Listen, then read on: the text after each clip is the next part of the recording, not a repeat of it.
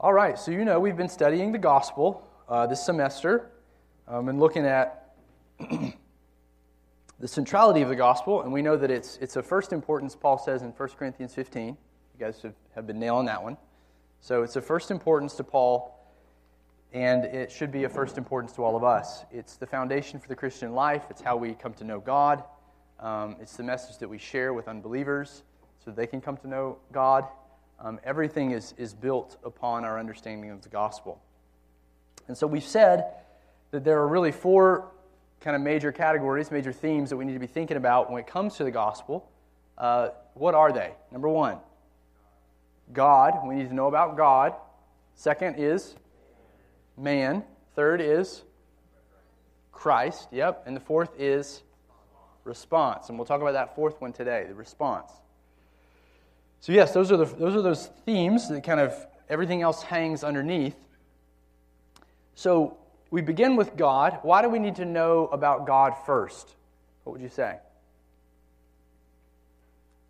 Why do we start there? Okay, yeah, we need to know who created us, right?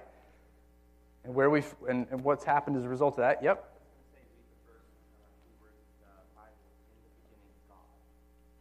Yeah, so the Bible starts with God, right? In His self-existence. He's always existed. What do we need to know about Him? Okay, that He's sovereign. What does that mean? He has dominion over all things. What else do we need to know about Him? He's just. He's just, right? He's righteous, and that's excellent. What else do we need to know about Him?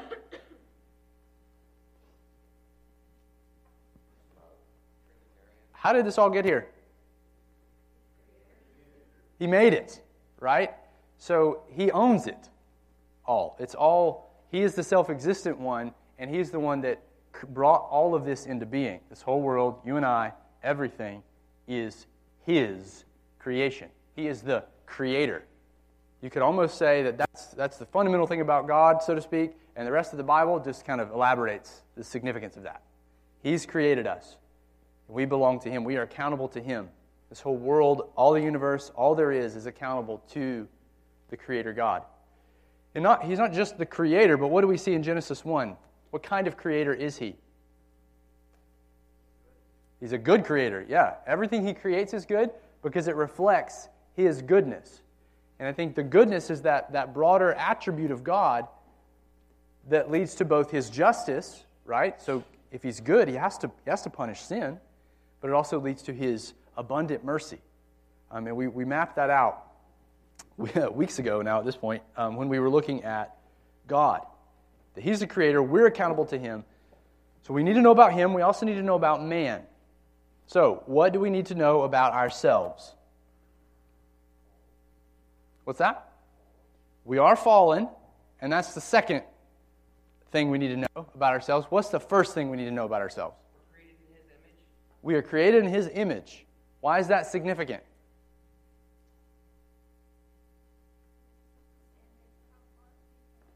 It does. It sets the standard for how far we've fallen. So it's not just that we've fallen, but that we are in His image. And here it is. We have a purpose. Human beings were created for a glorious purpose. Right? To image God. We are in His image to have dominion on God's behalf over this world. To exercise God's reign and rule. So we talked about that. We're not going to hammer that out, but we need to know what our original mission is as human beings. And we also need to know, like we said, that we've fallen from that. We have rebelled, not just sort of stumbled. We have actively rebelled against God's intended purpose for human beings. We're in rebellion against Him. So we took a few weeks and we mapped that out to see what that rebellion looks like, what's the state of our hearts, and what are some of those things that we saw? Is there any part of us that's free from sin? No. Everything. Our thinking, we're deceived, we're idolatrous, we think up is down and down is up in terms of morality. We're all backwards and bent up. Even though we have consciences and we know that there's things that are wrong, we have tried to be the ones that determine what good and evil is, and we've made a mess of everything, right? Because we're totally depraved. Every part of us is tainted by sin, corrupted by sin. Ephesians says that we're dead in our trespasses and sins. So we've looked at that. We need to know the glory of humanity, the purpose, what we were created to be, and then the devastation of humanity. And both of those, the Bible helps us hold both of those in tension. And so for the last several weeks, we focused on Christ, who He is and what He's accomplished for us. So we've been looking at these sort of what we've called gospel events. How could you summarize it? What are some of those gospel events that we've looked at? The life of Jesus. What else? Not rocket science, come on. The death of Jesus. What else? Resurrection. The resurrection of Jesus, and we grouped some other things with resurrection. What else did we group with resurrection? The ascension, yep. We could tag one more on there, the giving of the Spirit in Acts 2. But yeah, resurrection, ascension. And then the fourth event is His return. Yeah, it's His return to earth. So you see these things described and elaborated and explained in the Gospels and in the New Testament epistles. The life, the death, the resurrection, ascension, and the return of Jesus. So let's take each of those, just review what is significant about His life. I'm trying to crystallize this for us because I threw a lot at you over these last few weeks, okay? What is significant about His life? What do we need to know? What must we know about His life? Okay, so He fulfilled the law. He fulfilled the prophecies, yes. What's the sinless? Okay, what's the significance of the sinlessness, fulfilling of the law, all those things? Yes, He was the obedient Son, the obedient covenant partner that man was intended to be, that we failed to be. We could never recover.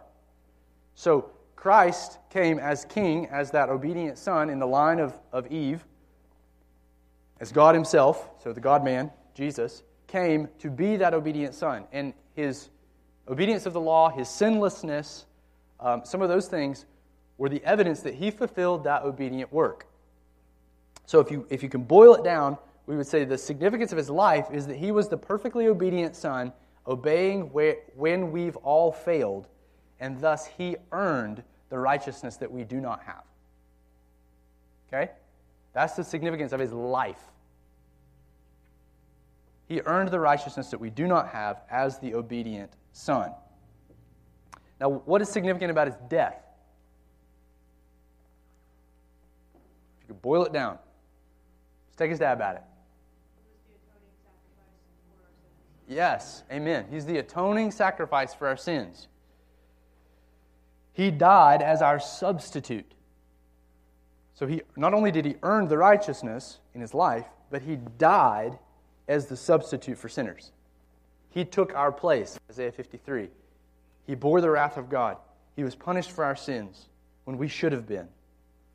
The guilty for the unguilty, then, the not guilty. The substitute happened there. And here's a bonus question. Okay? Extra credit. Do you remember any of the ways that the Gospels show us that this is the case? In the Passion story.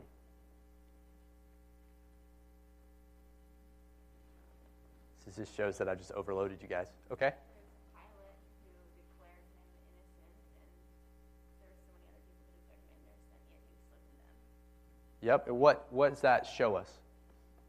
What were all those? What's the significance of all those statements of His innocence? Think Old Testament.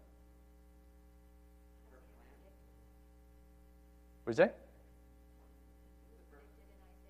It was predicted in Isaiah. Yeah, it shows that it was the fulfillment of the Isaianic servant in Isaiah 53. Yeah, because there he was described as innocent. He was not guilty in Isaiah 53. In the Passion narrative, it draws that out. He was innocent, innocent, innocent, innocent. So it shows that He is that coming one that Isaiah predicted. Yeah. And you remember anything else? Remember anything that happened at the crucifixion? Okay, yeah, He had to suffer before being exalted, which is what Isaiah predicted as well. Yep. Okay, what about the veil being torn?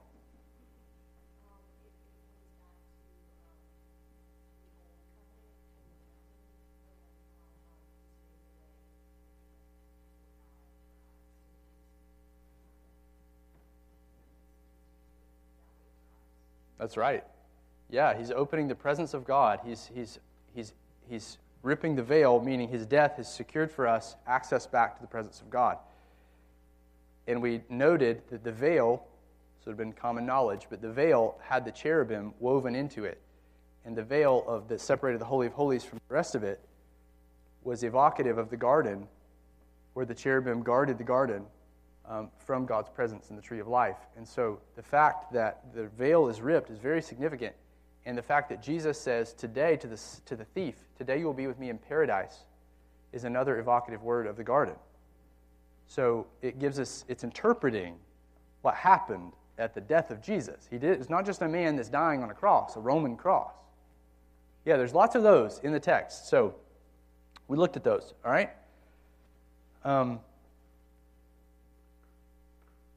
Yeah, so we'll leave that there. I'm not going to re-preach that sermon. Okay. So what about his resurrection? It's probably the hardest question of all, okay? What is the significance of his resurrection? Luke knows.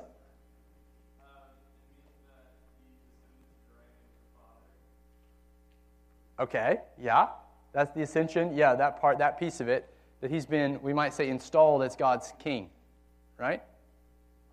The entire hope of the gospel and our salvation is based on his resurrection. Based on like 1 Corinthians 15. Like if we have no resurrection, there is no hope.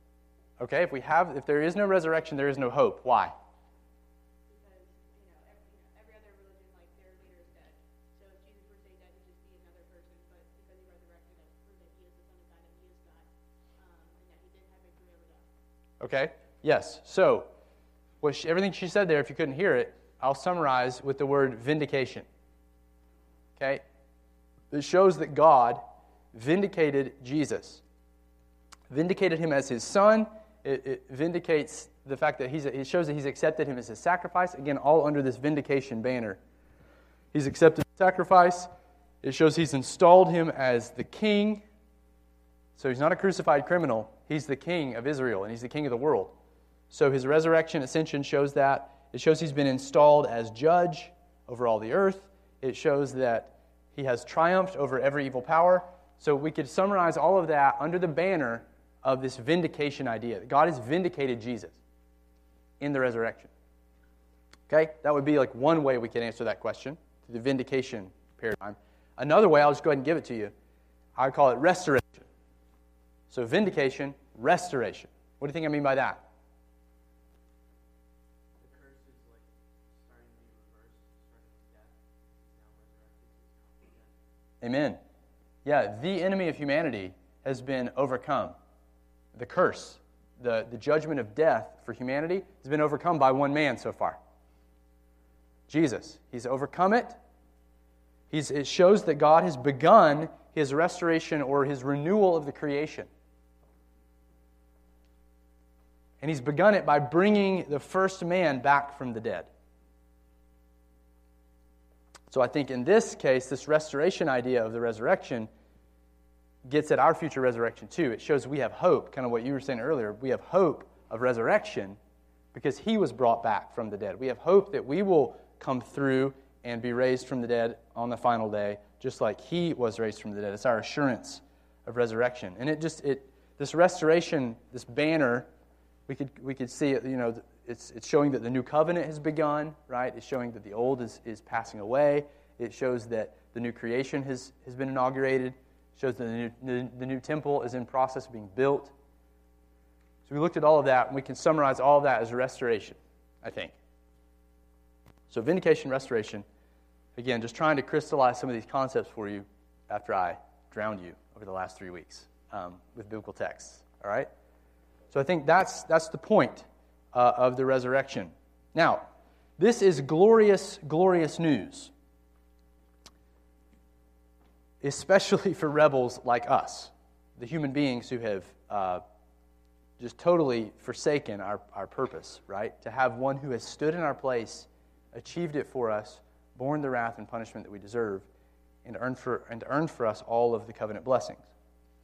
And it's glorious only if we respond rightly to that news.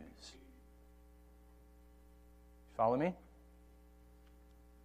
This kind of news, in other words, it demands a a response. These are historic events that have taken place. They've been interpreted to us by God, and they demand a response from human beings. And I just want to take a second, before we get into what the Bible says is the right way we should respond to the news, I want us just to think through together these are just more descriptive, but just wrong ways that human beings, image bearers, respond wrongly to the news of the gospel. What are some of those? Again, this is not rocket science, but just helping us spread it out. What's that? They reject it. Yeah. So, maybe if we dial it in a bit, we'll say some form of outright rejection, usually with anger. Why is that? Why would someone respond angrily to this good news of the gospel?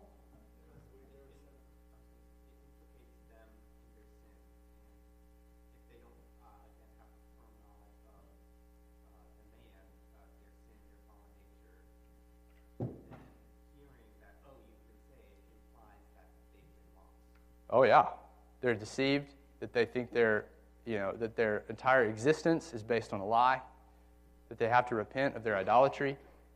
They say they're idols of what they built their lives around. It's what we built our lives around before we came to Christ. So when an idol is toppled and there's no repentance, it typically evokes anger. Right? So people killed Jesus. People tried to stone Paul everywhere he went when he was preaching the good news because he confronted their idolatry. Yeah, so there's some form of outright rejection, usually with anger. Sometimes it's not so explosive, though. What other forms can rejection take?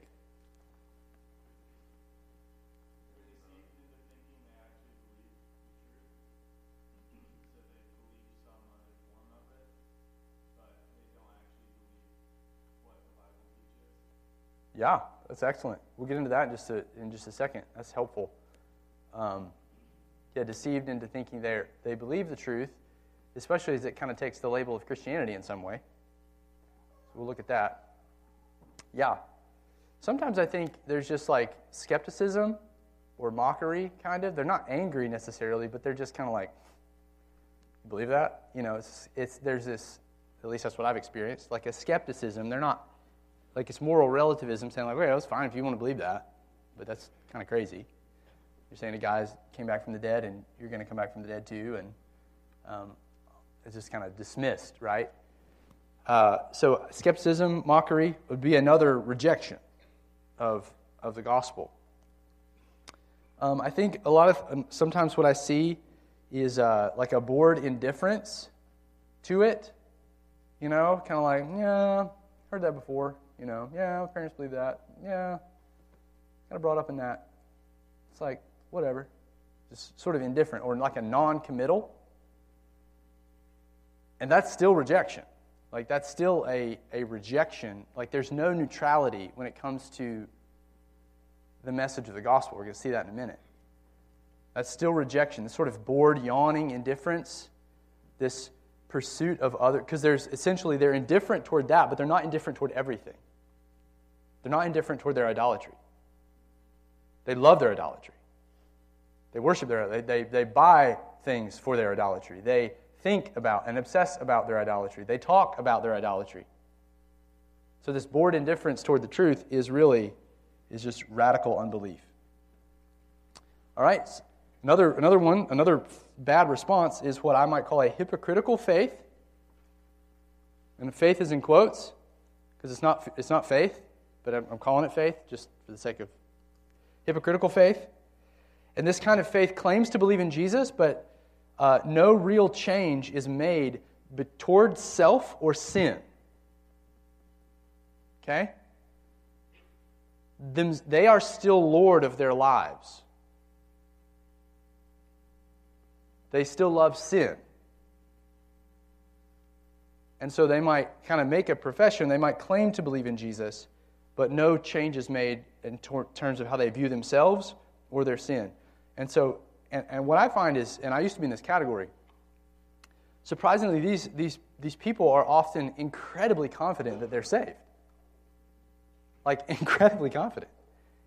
And the Bible just condemns them, like in just a one swoop. And their lives bear zero fruit, biblical fruit, and there's just this incredible confidence. Some are even really religious, and they go to church, they talk in these sort of Christian platitudes, but they have no transformation happening internally in their lives.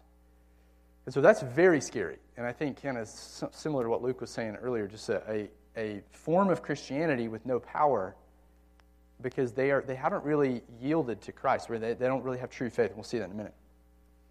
And then there's one that this could go either way, but one I would call an anxious analysis. And this is another wrong response to the gospel. What I would call an anxious analysis.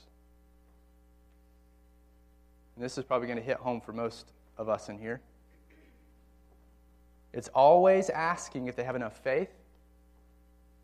Always asking Jesus into their heart, based on if you came from a certain tradition, like I did, where you laid in your bed every night and asked Jesus into your heart over and over and over again, because you were so afraid that it might not have stuck the first time, might not have meant it the first time. This person always doubts their salvation if they see sin in their lives at any level. They feel sort of despair, like they can never really know that they are saved. They feel like it's presumption to say that they know that they're saved. They may be constantly looking for fruit and just constantly discouraged, constantly anxious. Anxiety is driving this response to the gospel. I'll call it an anxious sort of analysis. Now, I said it could go either way, because this kind of person can have faith and just be struggling, or it can reveal that they don't really understand the gospel yet. So what does the Bible say? How should we respond to the gospel? Take a stab at it. Boom, repent and believe. And in that order, okay? So if you want to open to Acts 2, Acts chapter 2, we'll look quickly at this passage and just draw out some implications from this. I think it'll be extremely encouraging for us. We'll learn a lot here about what the response is supposed to be. And I think, like our brother said over here, we could summarize it as faith and repentance, or repentance and faith. So, in this passage, Peter has just explained, there's a lot of contextual features here we're not going to get into, but he's just preached the first sermon, the first gospel presentation, if you will, to a bunch of Jews who crucified Jesus. So he implicates them, shows that how Jesus is the Messiah via Scripture, implicates them, says, you crucified him, and now let all the house of Israel, verse 36, know that for certain that God has made him both Lord and Christ, this Jesus whom you crucified. So notice what it says in verse 37. Now when they heard this, they were cut to the heart and said to Peter and the rest of the apostles, brothers, what shall we do? I.e., how should we respond? Peter said to them, repent and be baptized, every one of you, in the name of Jesus Christ, for the forgiveness of your sins, and you will receive the gift of the Holy Spirit. For the promise is for you and for your children and for all who are far off, everyone whom the Lord our God calls to himself. And with many other words he bore witness and continued to exhort them, saying, save yourselves from this crooked generation. So those who received his word were baptized, and there were added that day about 3,000 souls. And they devoted themselves to the apostles' teaching and to the fellowship and to the breaking of bread and the prayers. And awe came upon every soul, and many wonders and signs were being done through the apostles. And all who believed were together and had all things in common. And they were all selling their possessions and belongings and distributing the proceeds to all as any had need. And day by day, attending the temple together and breaking bread in their homes, they received their food with glad and generous hearts, praising God, having favor with all the people. And the Lord added to their number day by day those who were being saved.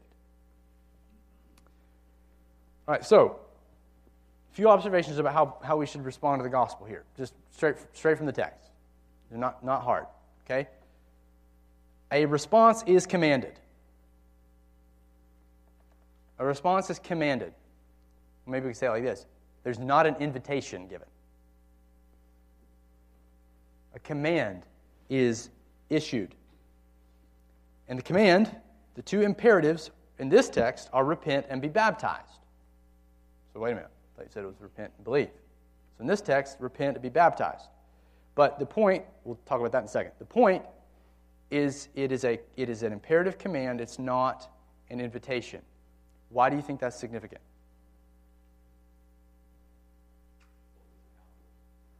It holds us accountable. You don't have an obligation to be obedient to an invitation. You do it. Yeah, that's right. You don't have an obligation to be obedient to an invitation. It's like, here it is. You can accept or reject it. So, how you doing, man? So yeah, you don't have to, yes, be obedient to an invitation, but you do to a command. And the command is issued by the King of the universe, right? The Creator, Lord, Messiah. So he has the right to issue the command to his people, to humanity. And I think that's got to carry over into our own minds, is that this is not sort of an optional thing in our moral relativistic culture, but it is a command to be issued forth in our interactions with people, in our own minds as we're thinking about it. I'm obligated to respond. And there will be wrath if I respond wrongly. So you think Psalm 2. It says, "Blessed are all who take refuge in the Son," this Messianic Son, and that they should respond now in joyful fear, in faith to Him, because His wrath is quickly kindled. Meaning, if He's accomplished this great salvation, and you reject it and neglect it for your own soul, you will have to bear that for all of eternity. So it's not an invitation, it is an imperative, it's a command. A response is commanded, and you see that here in Acts 2:38. And the commanded response is repentance and faith. All right, the commanded response is repentance and faith. It's number 2, the next observation. Now you might say, wait a minute, he says to repent and be baptized here, not repent and believe. What do we do with that? Well, repentance and faith are really two sides of the same coin in the Bible. So sometimes they appear together as two commands. Sometimes one stands for the other, like the other is implied by the one. Okay? And I think that's what's happening here. Repentance is implied here. Faith is implied in the command to repent. So, repentance is when someone does kind of an about face, a 180, and faith is the simple reception of the promise with open hands. So, walking this way in rebellion, confronted, you turn, that's repentance, and then faith embraces this other side. So it's really two sides of the same coin.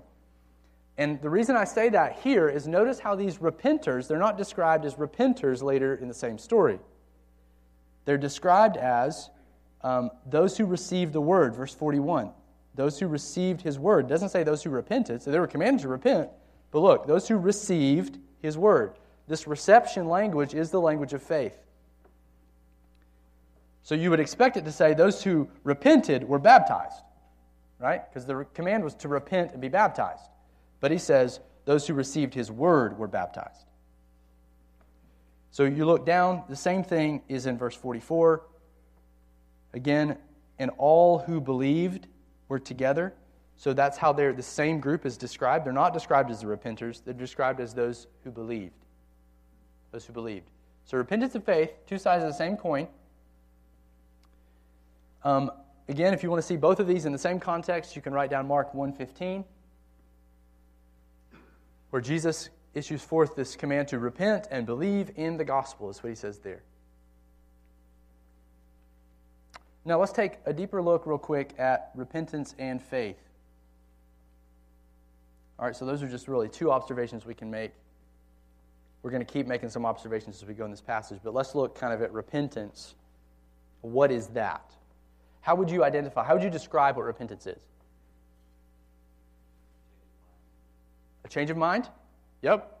It's kind of getting at the word itself, metanoia. It's like Meta is a change that kind of implies that changing. And then mind is noia. That's the idea, kind of the if it's a compound, you want to think about it that way, like a change of mind. Yep. Taking ownership of your sin. Okay. Yeah. That's involved in repentance, is taking ownership of your sin, not excusing it or blaming it on other people.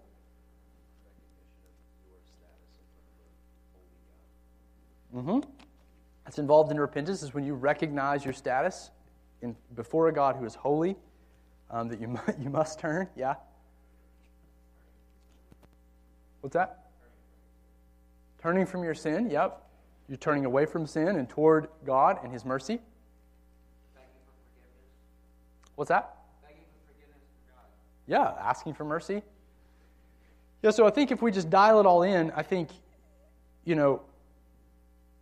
it's significant that let me just map some of this out for you. All right, when it's paired with faith in the command, repentance always comes first. Okay, repentance always comes first, and it's not like it's a first act, but I think it's just logical, right? So that implies that we are in rebellion, that we are on the run, that humanity is on the run from God, and we need to stop and turn back, turn around. It's not a work.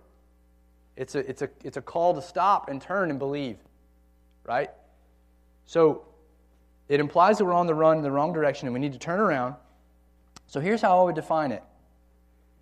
Repentance is a change of mind, like Joseph said, that leads to a change of behavior. It's a change of mind, or a change of heart, we could say. Your innermost person does a 180. And that 180, if you've done the 180 in your heart, that will over time lead to a change of behavior. It'll lead to transformed living. Now, we see this right here in the text. This says that they were cut to the heart in verse 37 when they heard the command. So they could have just as easily responded like the Jewish leaders do in chapter 4. In chapter 4, verse 2, greatly annoyed because they were teaching the people. And then later on, like highly incensed. That's how these other group of Jews responded. But this group says they were cut to the heart. They were cut to the heart. That's the language of deep conviction over sin. There's probably some new covenant undertones here as well, this like heart circumcision that's happening in this moment. But for another time, all right? This language of deep conviction over sin. They recognized they were in the wrong.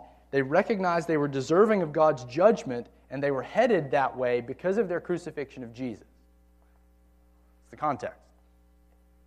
So this cut to the heart is the language of deep conviction over sin. So Peter tells them to repent, to turn away from their rebellion and their animosity toward Jesus, to turn to Him, to identify with Him in baptism, receiving His forgiveness. So baptism is not a work. It's an identification with the Messiah. It's saying, okay, I killed Him, which says that's how I really thought about Him. And now I'm going to turn away from that and I'm going to identify with Him now in faith. And that's going to be shown in baptism. Baptism is not a work. It doesn't save you. And so he also commands them to, like I said, to publicly identify with the risen Lord in baptism. And then notice that these initial converts had an interchange and a disposition change, and they were cut to the heart. The sin they once loved, we could say it like this, the sin they once celebrated, they now realized had put them in the crosshairs of God's wrath. They realized that God had killed, or that they had killed God's Messiah, and they couldn't atone for themselves. So they stopped going in their rebellious direction. They turned back toward Christ. They ran nakedly toward Him in hopes of mercy, and they found it full and free. And this repentance, this change of mind and heart is played out in a change of behavior for these folks. And that's described in Acts 2:42 through 47. So, you could just read that. We did read it. But they're devoted to the truth now, and before they weren't. They are devoted to each other now. There's lots of things here. They're generous with their possessions. They have joy. They attend the temple together. They praise God.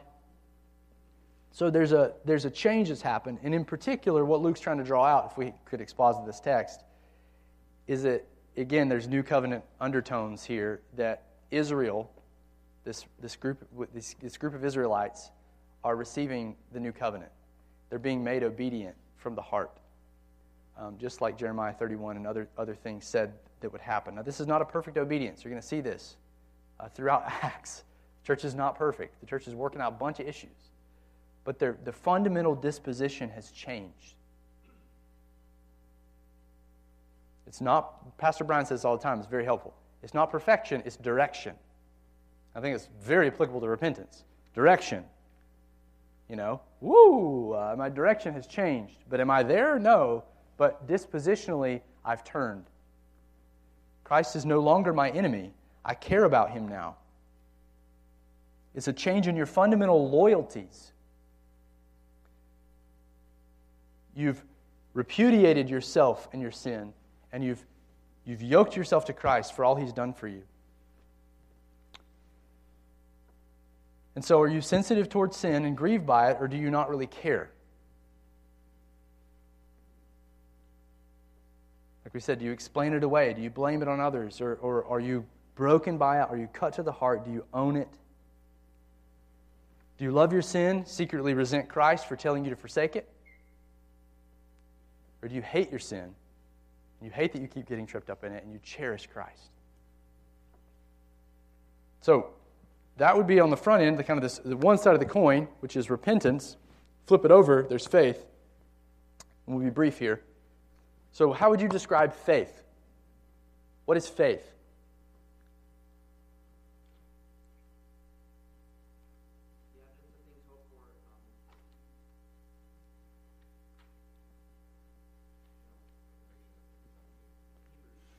Conviction of things not seen. Yeah, it's like surround sound. I like this. This is good. Yeah, that's a great text. A great text on faith. Hebrews, what is it? 11:1? Okay, great. Hebrews 11:1.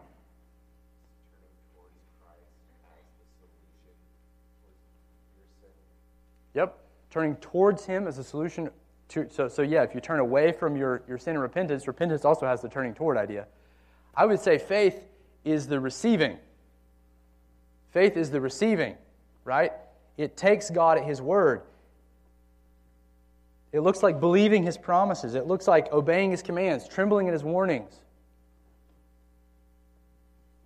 But faith is the laying hold of what God has said. And it's not a work because your hands are empty. You have nothing in your hands to bring. But you have hands to receive. And faith always has an object, okay? It always has an object. So get rid of that cultural idea that's insanity. It's just believe. That drives me nuts. It's like, no, it needs an object. You can't just tell me to believe in the culture. Okay, believe, just believe. No, it needs an object. Faith needs an object, and the object is Christ. So you can write down Romans 4.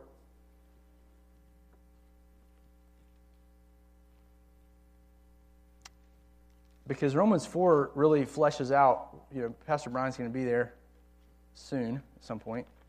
I guess it's Romans 4. Might be like a year from now. So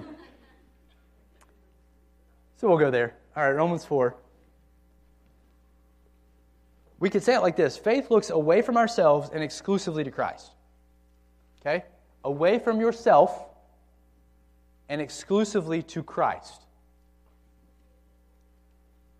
And that's the idea of Romans 4, where he says what? He's talking about Abraham.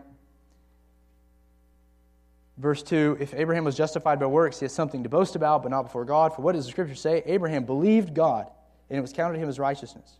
Now to the one who works, his wages are not counted as a gift, but as his due. And to the one who does not work, but believes in him, that's faith, believes in him who justifies the ungodly, justifies him freely for Christ's sake. The one who believes in him who justifies the ungodly, his faith is counted as righteousness. And again, David attested to this. He's going to go on to say that. It's for Jews and Gentiles together. So faith, what does faith do? Faith repudiates ourselves. It doesn't bring any dirty works. It says, here you go, accept me. It rejects anything good we may have, and it depends exclusively on the righteousness of Christ. And then I think again as this passage goes on, we're going to see that faith believes that God will do what He promised. God will do what He promised. Faith believes that God will do what He promised. Look down in verse 20. No, this is again talking about this radical circumstance that Abraham found himself in, where he was promised to have a son. They were both old. Sarah was barren. So he says, no unbelief made him waver concerning the promise of God, but he grew strong in his faith as he gave glory to God, and here it is, fully convinced that God was able to do what He had promised. That is why his faith was counted to him as righteousness. So he was fully convinced that God was able to do what He promised. And that's the description of faith.